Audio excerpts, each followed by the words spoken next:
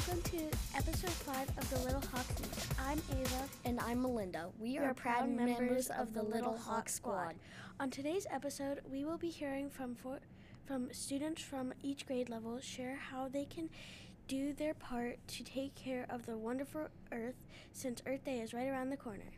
Not only do we celebrate Earth Day this month, but April is also known as being National Poetry Month.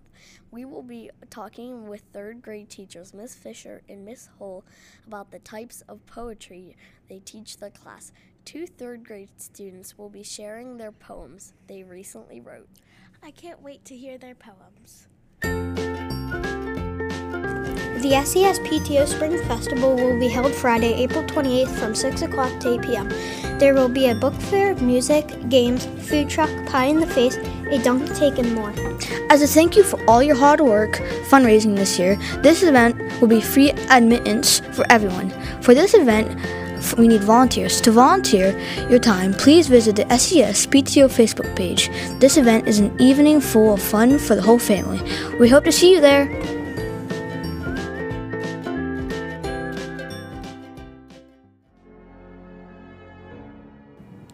Hi, I'm Vivian. And I'm Kane. We'd like to welcome third grade teachers, Mrs. Hull and Miss Fisher, to Little Hawks News. Miss Fisher, since April is National Poetry Month, can you share with us what types of poetry you teach students about? Hello, and thank you so much for having me. I found my love for poetry in 4th grade when I had Mrs. Harvath. So in 3rd grade, we discussed narrative poems, haiku poems, limerick poems, free verse poems, and the vocabulary that surrounds poetry. We talk about words like alliteration, simile, metaphor, rhyme, and so much more. Thank you so much for having me. I remember learning about all of those types of poems last year. My favorite one is free verse poetry. Mrs. Hull, why do you think it's important for students to learn how to write poetry? It is important for students to learn to write poetry because it allows them to better appreciate the writing form. It also gives students another avenue to express themselves. We are so excited to have 2 of your students join us today and share poems that they recently wrote. Hi, my name is Link. A limerick poem is a 5-lined poem with the pattern of AABBA. A limerick is usually silly, but mine is about Earth Day. Thank you for having me. I like to smell the breeze while sitting in the trees. April showers bring May flowers. Save the earth, please. That was an amazing poem. Thank you for sharing. Hi, I'm Deacon, and I wrote a haiku. A haiku is a Japanese poem with 3 lines. The first line is 5 syllables, the second line is 7 syllables, and the third line is 5 syllables. A tree is tall and great. Trees make oxygen for me. Trees are super tall. Thank you for sharing. It was a great poem. Thank you all for joining us today.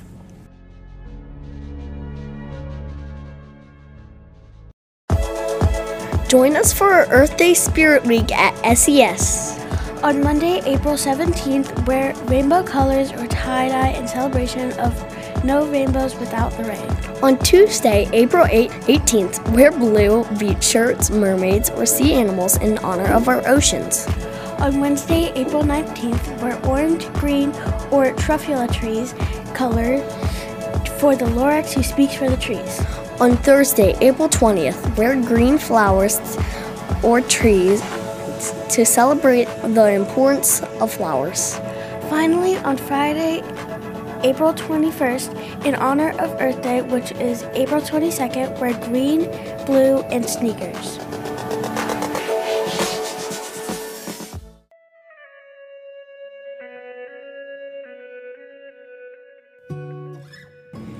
I'm Quinn. And I'm Ty. Since we will be celebrating Earth Day this week, we'd like to share some history about this special day with our listeners.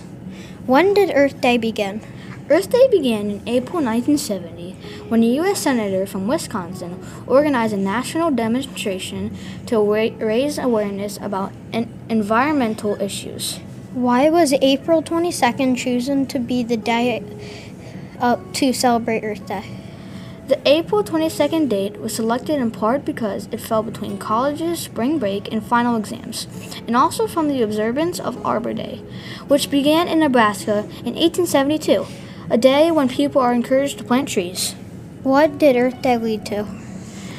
Earth Day 1970 led to the passage of landmark environmental laws in the United States, including the Clear Air, Clean Water, and Endangered Species Acts and the establishment of the Environmental Protection Agency, also known as the EPA.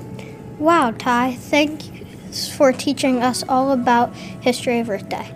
I learned so many new facts about this holiday.